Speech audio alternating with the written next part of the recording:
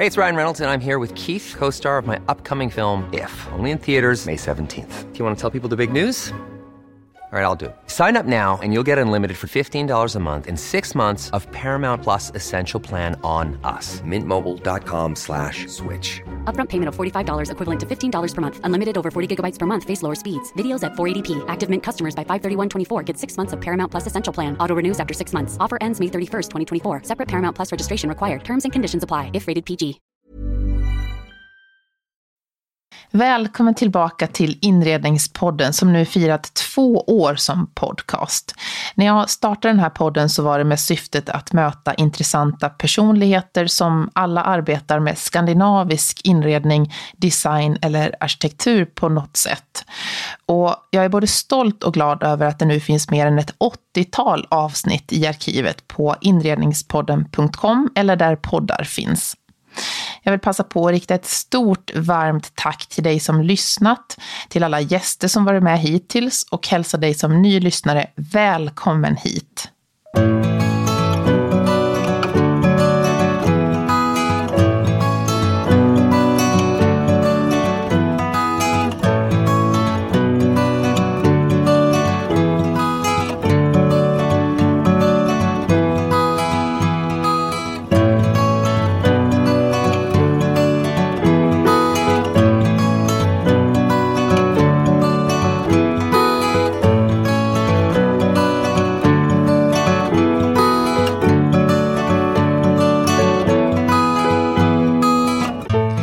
Hon är nog den gäst som har den mest spännande yrkeskombination som jag mött hittills. För hon arbetade som polis i Umeå under 11 år innan hon bytte inriktning och startade sitt eget designföretag Nordic Remake. Hon har en speciell känsla för att återbruka inredning och både snickrar, syr och målar för att skapa sin egen inredningsstil. Många känner säkert igen henne som inredare på tv-programmet God kväll, där hon haft en miniserie det senaste året som blivit mycket uppskattad. I det här avsnittet så pratar vi såklart om allt det här. Välkommen till Inredningspodden, Ida Hansson. Tack Johanna, så kul att vara här. Jag skulle åka upp till dig i Umeå egentligen. Men så var du snabbare. Jag var snabbare, jag kunde inte hålla mig så jag åkte hit. Ja, det är väldigt kul. Jag tror att många som lyssnar på det här avsnittet kanske känner igen din röst från den miniserie som du har i tv-programmet God kväll. Ja, men nu har jag gjort 2 stycken sista året. En som sändes i början av året och sen en som precis har gått på tisdagar på God kväll. Och den kommer väl också hamna på Play sen, hoppas jag, så man kan se den i en följd. Ja, för nu kan man se dem på Play. Visst, de gamla avsnitten, ja. Ja, de kan man se. Gör det själv heter de. Ja, jag tycker det har varit oerhört inspirerande. För de som inte känner igen dig, du har ju ett varumärke ett företag som heter Nordic Remake. Ja, precis. Men vem är Ida Hansson och Nordic Remake? Det är väl den jag försöker hitta mig själv, tänkte jag säga. Men jag började ju med det här kreativa utåt sett kanske runt 2013 var det väl. När Instagram hade börjat blomma ut. Hakade på det i och med att jag flyttade till en stor funkislägenhet i Umeå då, där jag bor. Satte igång och renoverade den på egen hand och började lägga ut. Och mycket gör det själv, inspiration och färg. Och på den tiden då var det ju sprayburkar och kanske inte så himla noga allting man gjorde. Men folk tyckte att det var inspirerande att se vad jag gjorde. Och därigenom så fick jag väl också energin till att fortsätta med det. Och bygga på det där kontot. Som då hette Tipp-Britta. Jaha. Ja. Och många som har följt ända sedan dess så bara, men det var ju det. Jag följde ända sedan Tipp-Britta. Det var lite udda. Det är lite så här skämsnamn, men alla har ju något sånt nästan. Ja. Har inte du det? Jo. Det tar vi nästa avsnitt. Ja, exakt. Men det här med hållbarhet och do it yourself som man också ser i dina miniserier. Hur kom det sig att det blev det?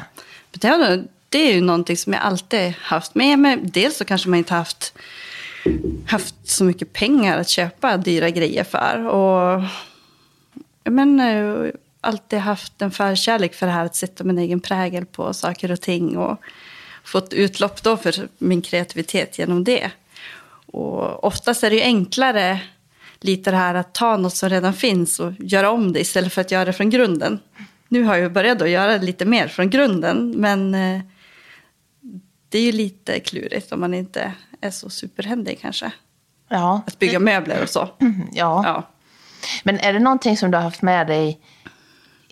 Du är ju uppväxt i Västerbotten. Västernorrland. Nej, Västernorrland. Jajamän. Förlåt. Ångermanland. Ja, förlåt. Nu är vi uppe långt upp. Mycket längre än vad jag är van.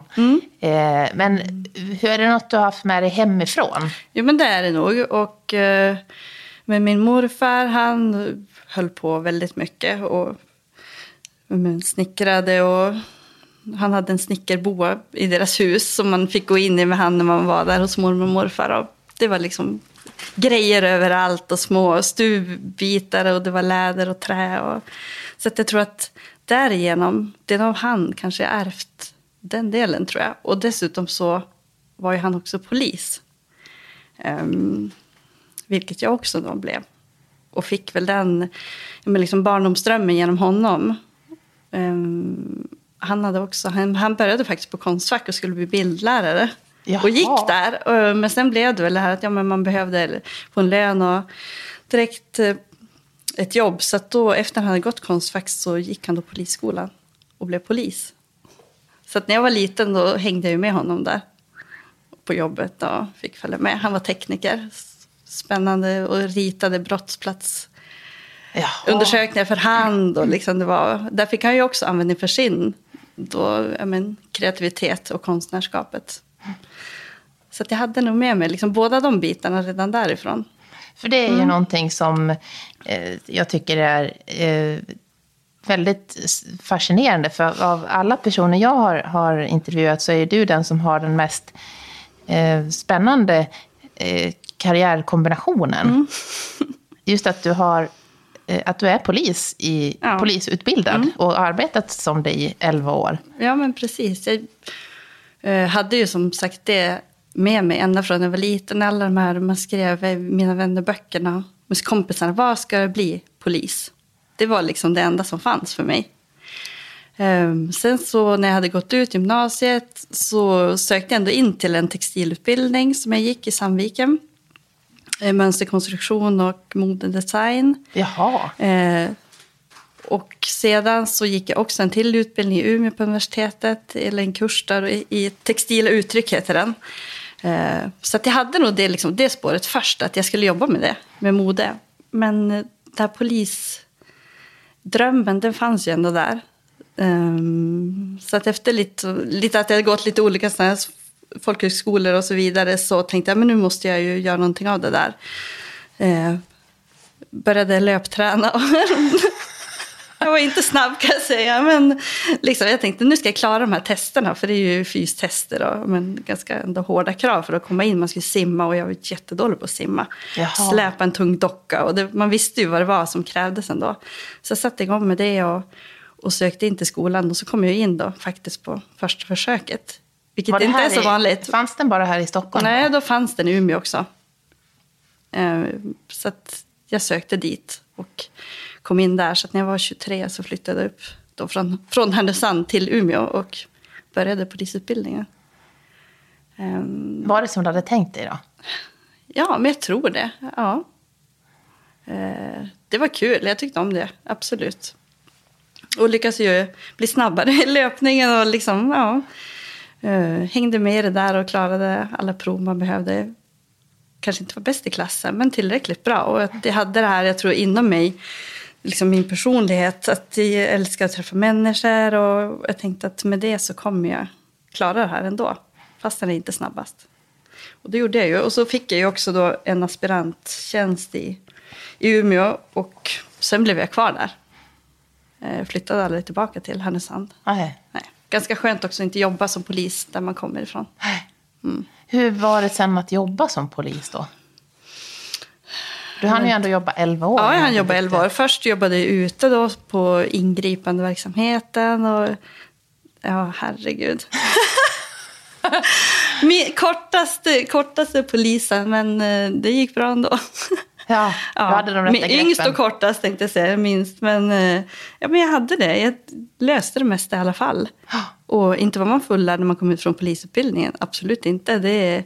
Du hade väl en grund, men det var ju sen man fick lära sig allt egentligen genom att jobba. Så jag jobbade ute i några år och men det var roligt. Men jobba natt är inte min grej. Jag var så trött alltså. Jag minns någon natt jag satt och vi hade varit på någon trafikolycka där det var en drogpåverkad som hade kört av vägen. Och sen sitter jag med en kvinna i baksätet som då är påtänd. Och jag somnade liksom mot hennes axel. Ja, jag tänkte det här. Men jobba natt, det ska jag nog sluta med. För jag kanske inte är allra skarpast då. Nej.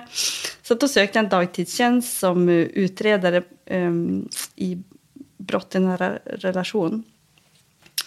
Som var såklart påfrestande på många andra sätt. Men jag gillade det också. Då fick man verkligen gå in i människoöden och liksom försöka få folk att vända och ta sig ur dåliga förhållanden. Eller,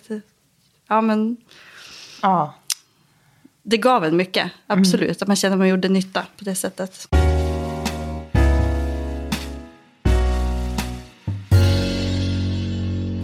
Men sen kände du ändå att efter 11 år att nej, nu har jag levt den här drömmen. Ja, men jag kände det. Och då hade jag bytt och jobbade som trafikpolis på slutet. Men inne också på kontor och eller utredningar, svåra olyckor och så vidare. Och då började jag känna att nej, men nu är det väl ändå dags att göra någonting av det där då. Och mitt Instagram-konto som jag hade haft på sidan om i flera år hade liksom tagit mitt intresse kanske lite på nytt igen och kände att jag kanske borde prova och satsa på det. Och tyckte att jag ändå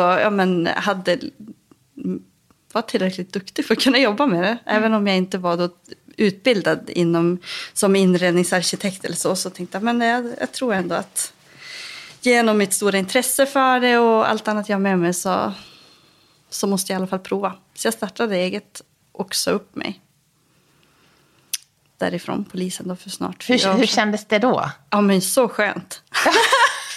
Har du sagt upp det någon gång? Det är det bästa man kan göra. Ja. Man tycker att man är liksom on top of the world. Ja, verkligen. Sen så kommer verkligheten ikapp. Att det är ju sjukt svårt och verkligen påfrestande på många sätt. Men jag har inte ångrat det i alla fall. Det har jag verkligen inte gjort. Sen har jag haft 2 anställningar också under den här tiden. Men inom ändå inredningsspåret så. Så att jag har liksom hållit mig på den banan. Men ja. När du startade eget, vad tänkte du då? Att nu ska jag göra... när du startade, blev det så sen som du hade tänkt? Eller blev det lite andra vägar? Ja, men det blev nog lite andra vägar. Och jag var ju kanske egentligen lite för dåligt förberedd, ska jag nog ärligt säga. Många kanske jobbar upp någonting innan och tänker att man ska ha något på deltid och så. Och jag är inte riktigt så. Jag är lite allt eller inget. Så jag tänker att det får ge sig. Ja. Och jag började med liksom jobba, men hade väl mycket kontakter både inom vänner och andra man känner i Umeå. Och fick uppdrag därigenom till en början och gjorde allt ifrån stod och måla väggar och inredde barnrum och kontor och så vidare. Höll de föreläsning, workshop gjorde jag för nyföretagare och inom då Instagram och sociala medier som jag hade blivit ändå ganska duktig på också under den här tiden. Så att jag tänkte, vi får ta liksom den väg det tar på något sätt. Jag var nog inte jag hade den inte utstakat för mig egentligen riktigt vad jag skulle göra, mer än att jag skulle jobba med det som jag drevs av personen.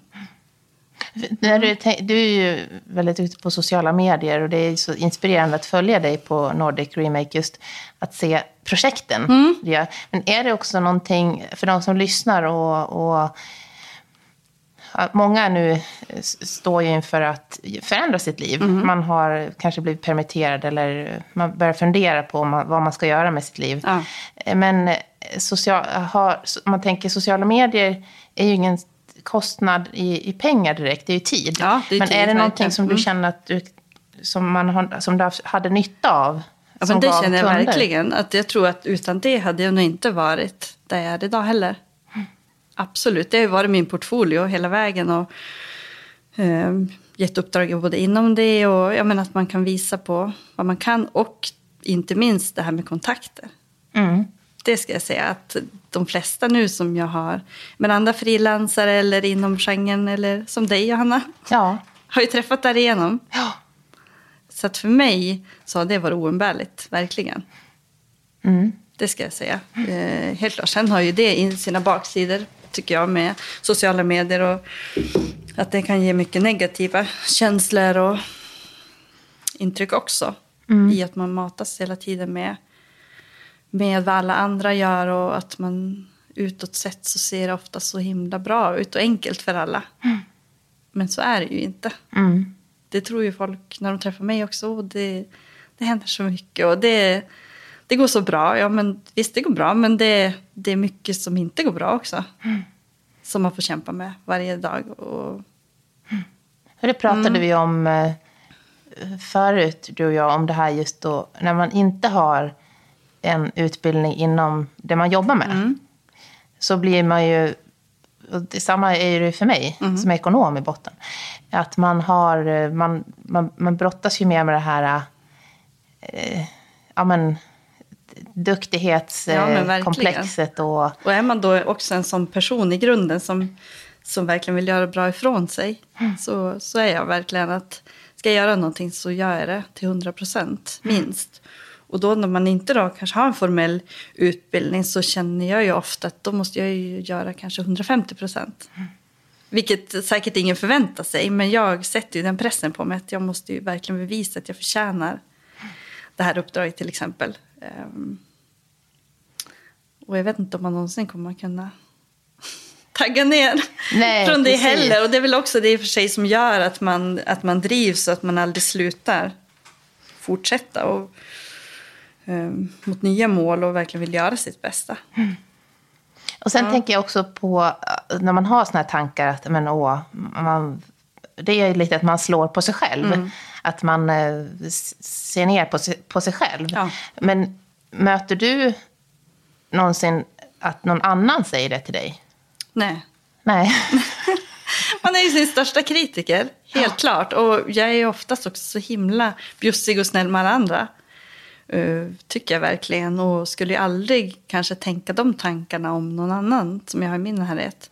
Men mot sig själv så är man så oerhört sträng. Och fastän att man har gjort 20 bra grejer så tänker man att man borde kanske ha gjort mer. Det är nog min akilleshäl kanske.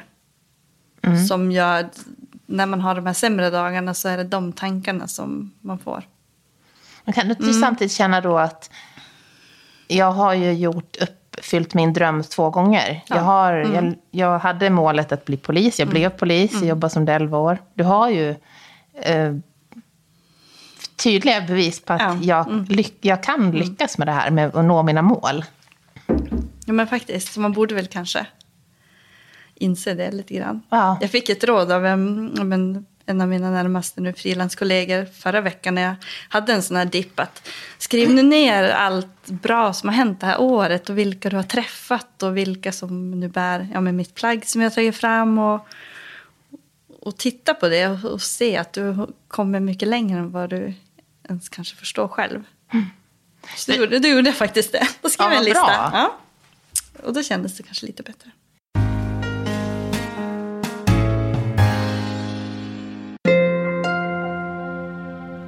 Det är verkligen jätteroligt när du hör av dig med synpunkter, önskemål om gäster eller om ditt företag är intresserade av att vara sponsor till Inredningspodden. Du når mig som vanligt på info@joelhome. Ryan Reynolds here from Mint Mobile. With the price of just about everything going up during inflation, we thought we'd bring our prices down. So to help us, we brought in a reverse auctioneer, which is apparently a thing. Mint Mobile Unlimited Premium Wireless. How to get 30, 30, bit to get 30, bit to get 20, 20, 20, bit to get 20, 20, bit to get 15, 15, 15, 15, just $15 a month? Sold! Give it a try at mintmobile.com/switch. $45 up front for 3 months plus taxes and fees. Promo rate for new customers for limited time. Unlimited more than 40 gigabytes per month. Slows full terms at mintmobile.com. You should celebrate yourself every day, but some days you should celebrate with jewelry. Whether you want to commemorate an unforgettable moment or just bring some added sparkle to your collection, Blue Nile can offer you expert guidance and a wide assortment of jewelry of the highest quality at the best price. Go to BlueNile.com today and experience the ease and convenience of shopping Blue Nile, the original online jeweler since 1999. That's BlueNile.com. BlueNile.com. .se eller via direktmeddelanden på Instagram. Och du hittar podden på Instagram under @inrednings_podden och på alla kanaler när du söker på Inredningspodden och Johanna Hylander. I dessa coronatider kan avsnitt behöva ändras med kort varsel på grund av sjukdomar, och då kan avsnitt komma att sändas på andra dagar än onsdagar. Så för att du inte ska missa något avsnitt är det säkrast att du prenumererar på Inredningspodden så att du får en notis när nya avsnitt släpps. Och det gör du på din poddlyssnare. Om du till exempel har iTunes eller Podcaster så finns det en prenumerera-knapp där. Du sitter ju i din målarrock som du har tagit fram. Mm. Och det är ju ett väldigt unikt projekt som har krävt ett mycket av mod. Ja, men verkligen. Och driv under hela det här året. Det började med att jag blev kontaktad av en företagsinkubator som finns då uppe i Umeå som skulle starta ett nytt program där grundtanken var att man skulle jobba mot mycket lokala producenter, och man skulle kunna få gå från en idé om en produkt till en färdig produkt under då, hur många månader? 8-9 månader ungefär. Som att skaffa ett barn. Ja. Men man ska skaffa en produkt. Födas fram. Precis. Så att jag hoppade på det där och tänkte att jag hade ingen idé då egentligen vad jag vill göra för någonting. Och första tiden så kände jag nästan att jag vet inte om jag vill göra någonting. Det finns så mycket produkter redan, och jag som verkligen också vill tänka med hållbarhet i liksom första rummet, att behövs det en grej till när det finns så mycket vackra och funktionella saker redan. Så att min första idé som jag fick, det var att jag skulle göra en bok faktiskt. Så att jag gjorde också en synopsis och hade lite kontakt med några förlag. Och det där ligger väl fortfarande liksom i datorn och väntar på rätt tid. Så att jag hade lite ändå släppt det där. Att det kanske inte blir någon produkt för mig. Men jag kanske hänger på och kan stötta de andra som är med.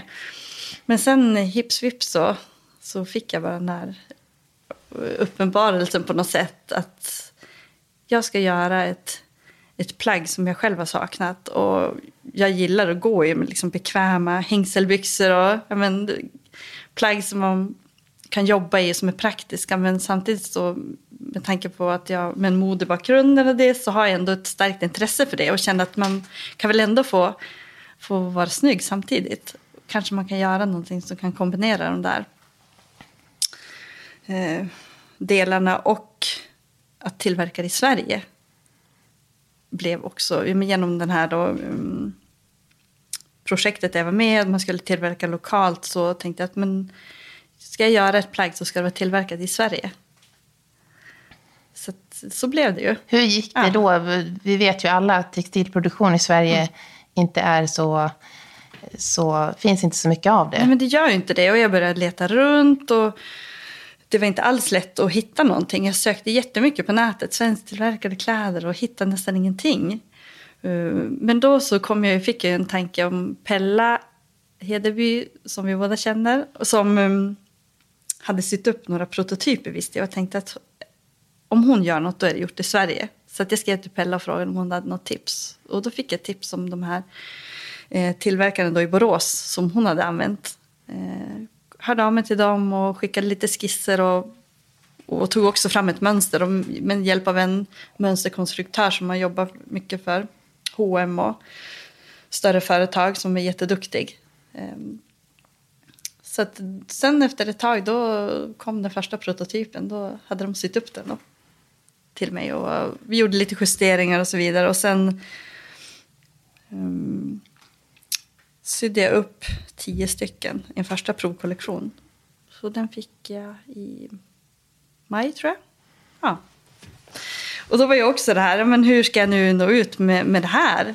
En helt ny produkt och men, som sagt det finns stor konkurrens ändå i både kedjor och annat. Att, varför ska folk vilja bära just mina kläder?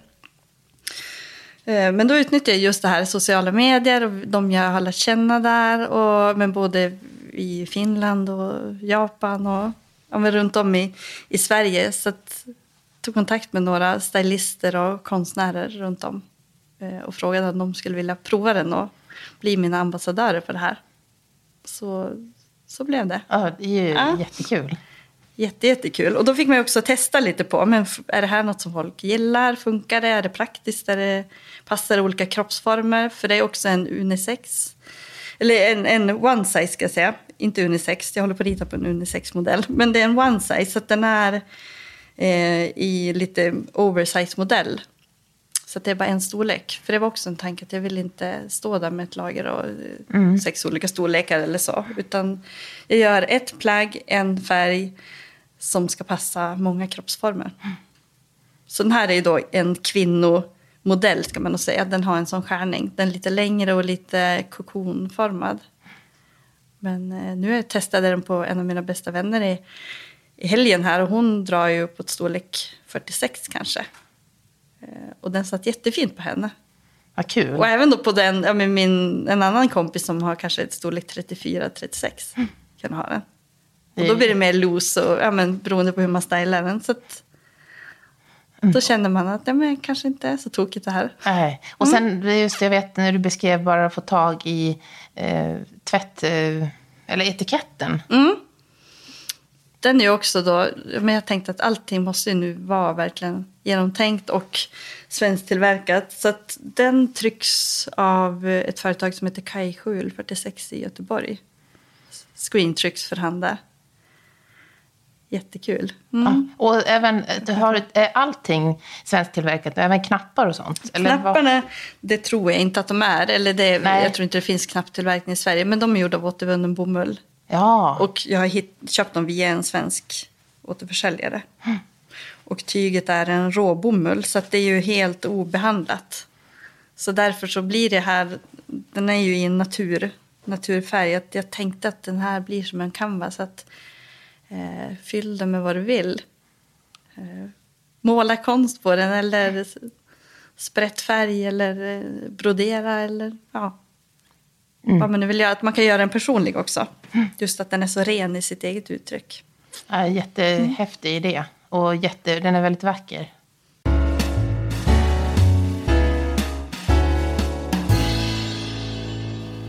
Nu är du inne på mode. Är det någonting som du känner att men det här är ett spår som jag vill utveckla ännu mer? Eller känner du som att... Det är ju det här, man vill göra så mycket. Ja. Så att, jag vet inte. Nej, men kanske att det behöver väl inte heller alltid växa och bli så mycket olika grejer. Utan man kanske kan hålla det lite mindre. Säkert att rita, men som sagt, jag träffade ju Svante när vi var på Formex, du och jag. Och då sa han, men du måste göra en för män. Jag vill ha en som jag kan gå med i min trädgård då. Ja, det kanske jag måste. Och så är det fler som har sagt det också. Så därför så håller jag på att rita på en unisex som är lite liksom rakare i formen och också dock såklart kan bäras av kvinnor om man mer gillar den lite maskulina utseendet. När man gör en sån här produkt som är tillverkad i Sverige så blir den ju till ett högre pris än vad folk är vana vid då. Hur hanterar du det?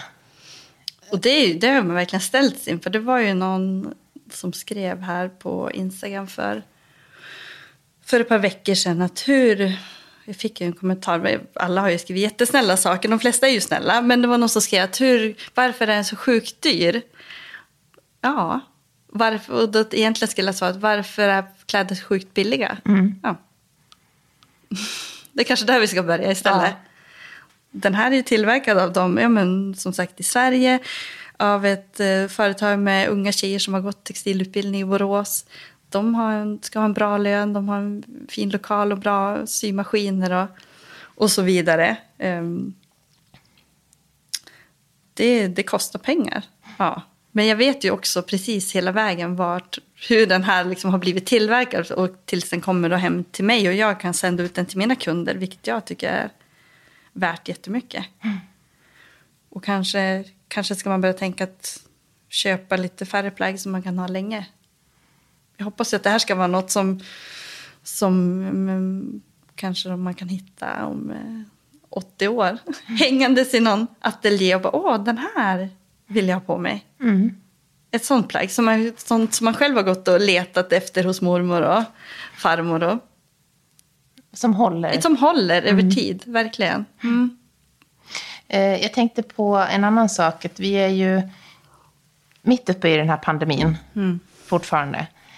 Och hur har den påverkat dig som småföretagare? Och hur ser du på den här situationen nu? Hur känner du? Jag tror till en början så påverkade den inte mig jättemycket. För då hade jag uppdrag annat för SVT då till exempel. Och andra statliga myndigheter där allt rullar på ändå på något sätt. Men nu så är det som att det kommer ikapp lite grann. Man märker att det är lite svårt. Att också med återförsäljare att de kanske inte kan köpa in som de brukar göra och sådär. Så att då får man försöka hitta lite nya vägar. Helt enkelt. Det är en utmaning. Det tänker jag. Men kan man jobba mycket digitalt så är ju det också en vinning naturligtvis. Och du har ju din egna kanal då. Ja. Som du också kan använda. Men visst är det så. Men det är också en väldig styrka just att kunna ha sitt eget, sin egna kanal på det sättet. Så på det sättet behöver du inte vara lika beroende av att ha återförsäljare. Nej, precis. Och också ha de här olika, men man kan tycka att man är spretig. Som säger, ska du hålla på med mode nu? Nej, jag vet inte. Och så är det roligt med det här tv-projektet jag gjort. Jag hoppas verkligen att jag får fortsätta med. Hade velat ha ett eget tv-program. Ja, det tycker jag. Och de här inredningsprojekten. Och skulle också vilja jobba mer med hållbara inredningsprojekt fullt ut. Kanske med ta in den här remake-delen som jag då har haft med mig hela tiden. Att allt inte behöver kastas ut som det gör nu. När många större kontor och sånt ska renovera och göra om, då hivas allt i en stor container. Fina gamla stolar och så vidare, för att de har kanske lite omoderna textilier eller så. Man kanske kan börja tänka om där. Det är bra kvalitet. Kanske vi ska klä om stolarna och kanske vi ska lacka om borden eller... Det har ju du en gåva att du både snickrar, jag är lite avis på det här. Du snickrar, du syr, du målar ju allting själv. Men hur har du lärt dig allt det här? Är du självlärd på det? Ja, men det skulle jag nog säga. Att jag är självlärd och mer har börjat våga prova och göra själv. Det är lätt, jag vet inte hur du har det, men när man har sin man bredvid sig, nu är min man ingen snickare, men han är allmänt händig, så blir det lätt att man kanske inte gör det själv, att man tänker, men gör det du, så blir det bra. Utan nej, man ska ta på sig hörselkåpan och ställa sig själv och försöka. Man kan mer än man tror. Ja. Så att jag sista tiden började göra mer, och byggt både hemma med sängar till barnen, och då tänkte jag också att men kan jag göra det här hemma, kan jag väl göra i tv också. Så att i det senaste programmet här, miniserien, då byggde jag ju en dagbädd till exempel. Ja, det var jättefin. Och hade ju ingen riktig skiss på den kanske egentligen innan, och tänkte att men det får lösa sig under tiden, och det gjorde det ju. Det blev jättebra. Man får ha lite is i magen, tänka lite, och det värsta som kan hända är att man får ta en ny plywood om det blir allt för fel eller så. Ja. Och bra maskiner kanske också. Jag har samlat på mig lite nu så att jag har lite bättre grejer. Och då är det klart, då blir det roligare också att hålla på. Det tänkte jag, det skulle jag vilja lära mig av dig. För att när man inte har snickrat innan någonting så står man ju där och bara känner... vad ska jag ha för maskiner? Vad ska jag ha? Man är ju på basnivå verkligen. Och man vill skapa något eget, men man vet nästan inte var man vet inte var man börjar. Exakt.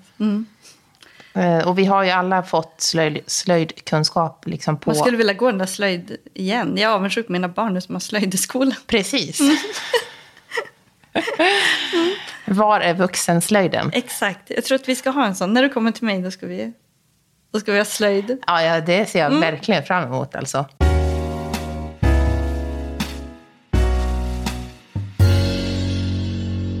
Jag tänkte fråga dig en sak innan vi avrundar och beger oss ut i Stockholm. Men just det här, eftersom vi är där vi är i världen just nu och många funderar just på det här, hur vågar man ta steget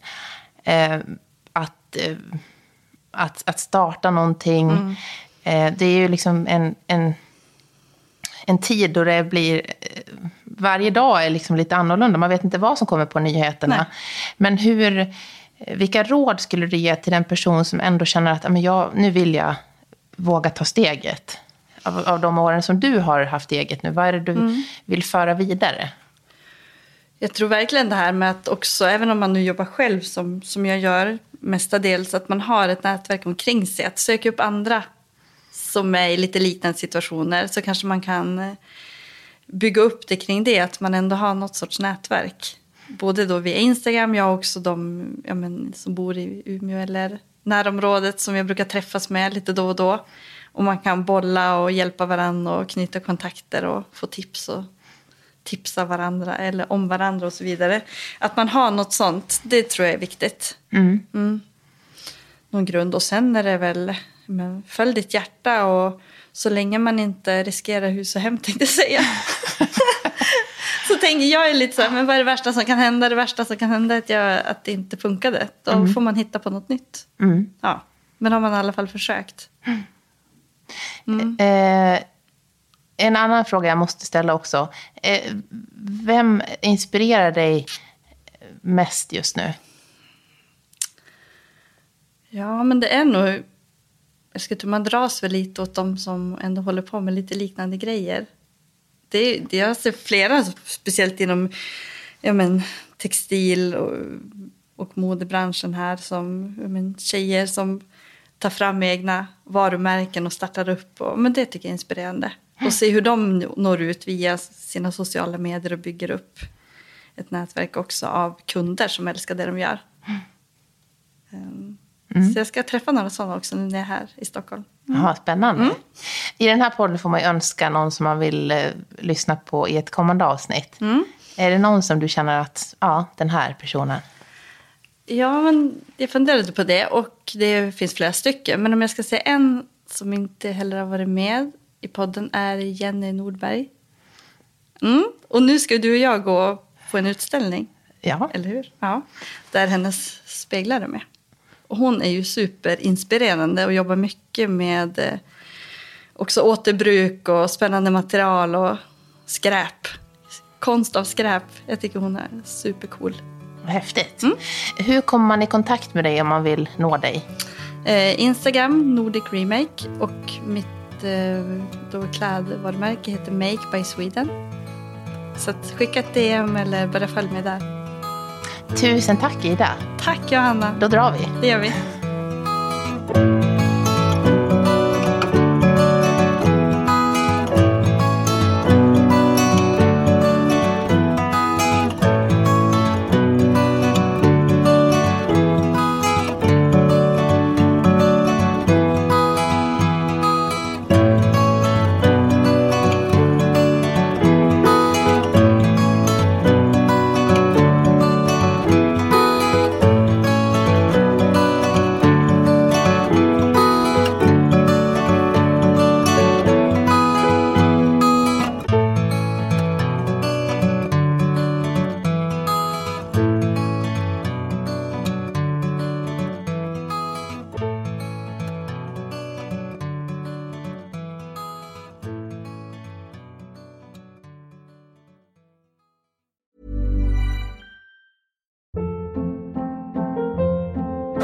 Hold up. What was that? Boring. No flavor. That was as bad as those leftovers you ate all week. Keke Palmer here, and it's time to say hello to something fresh and guilt-free. Hello Fresh. Jazz up dinner with pecan-crusted chicken or garlic butter shrimp scampi. Now that's music to my mouth. Hello Fresh. Let's get this dinner party started. Discover all the delicious possibilities at hellofresh.com. Even when we're on a budget, we still deserve nice things. Quince is a place to scoop up stunning high-end goods for 50 to 80% less than similar brands. They have buttery soft cashmere sweaters starting at $50, luxurious Italian leather bags, and so much more. Plus, Quince only works with factories that use safe, ethical, and responsible manufacturing. Get the high-end goods you'll love without the high price tag with Quince. Go to quince.com/style for free shipping and 365-day returns.